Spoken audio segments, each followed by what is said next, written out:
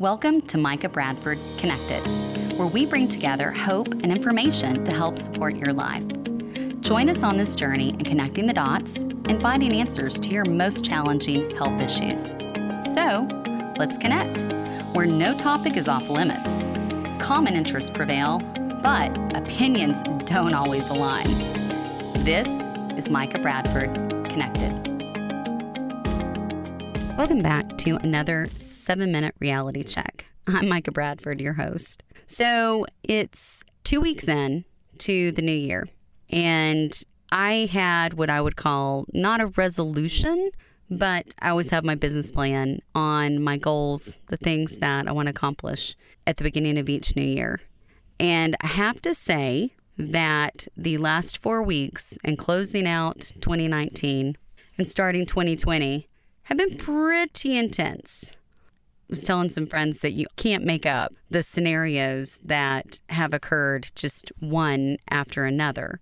And I don't know about y'all, but there are different seasons that we all go through in our lives where the intensity, the demands, the requirements that are placed on us, sometimes to just get through the day, sometimes to accomplish our weekly goals, our monthly goals, objectives, life markers, life goals are more intense than others. And for me, I've always had this thing in the back of my mind that whenever adversity or circumstances seem to be just whacking me upside the head, I didn't share it a lot with people because I didn't want to be that Debbie Downer. I didn't want to be the person that is talking about what is my life or what was my life on a daily basis as the parent of a child with autism who had exceptional behavioral medical needs. And so I kept thinking as 2019 closed out, we ended it with, and you really can't make this up, on Christmas Day, my beloved grandfather, who's 93, fell. And in falling, we spent the rest of Christmas at the ER. He was admitted to the hospital, and of course, Jake's home for just a few days. It was shorter at Christmas than what it typically is for the sheer fact that he had been home so much in November and December, going through test after test after test, identifying, what was going on with his health and what we needed to do to address those issues and concerns and help relieve some of the pain and some of the things he was experiencing with his stomach and all sorts of issues. But so Pop falls, and we find out that his femur was broken, but not from that day.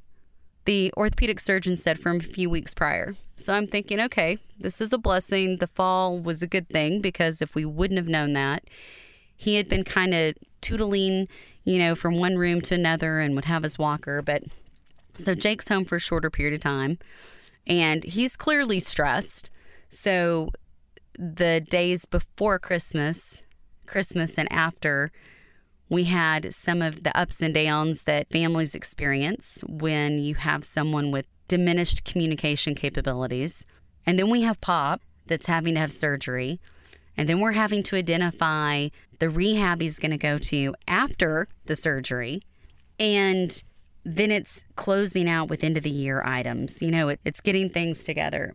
And then we kick off the beginning of the year, and it's been where we find out blood work wasn't done that I was under the impression was going to be done for Jay, so that I could go back, and it was by one of his practitioners, and it was a miscommunication with the office.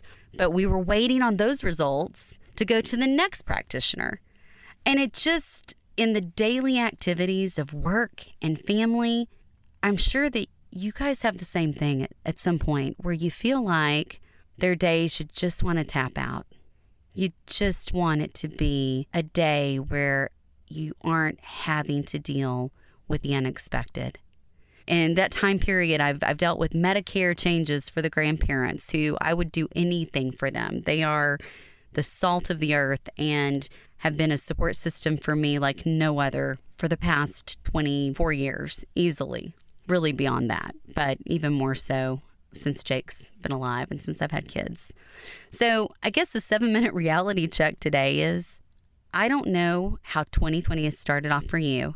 If you have still been dealing with circumstances that are unexpected, or maybe just the situation you're in right now has been intense and constant.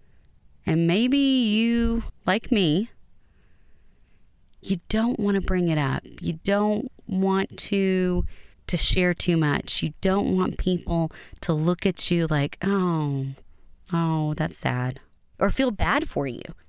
And you don't want to be the Debbie Downer. But you know what? It's okay to be real. And maybe what you're experiencing, having discernment and knowing when to share and how to share, maybe that will give someone else comfort. Maybe your testimony of how you're dealing with your circumstance is going to encourage another person to make it through another day, to know there's hope. And for me, the 7-minute reality check this week is every day that I felt like I was getting whacked upside the head with one more task, one more thing that needed to be taken care of, on top of work, on top of the regular family issues, on top of the regular business development, on top of the annual autism conference we put on here in the Dallas-Fort Worth area, on top of all those things, to have more added on, I remind myself that each day in each circumstance, I made it through. The sun went down, the sun came up, I made it through. So wherever you're at, know you're not alone. It's okay to share and have a sounding board, to regroup, keep focused on the next day. Remind yourself that it's a list. Check off the items. Check off what you can do. Accept what you can't complete for that day, for that moment. But always hold on to hope. And those are the things that have helped me get through my moments where life's reality is absolutely in my face. So, glad you joined us. Hope you have a fabulous week. Stay strong. Stay positive.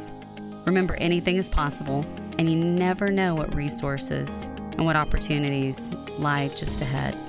So until next time, this is Micah Bradford in the 7-minute reality check.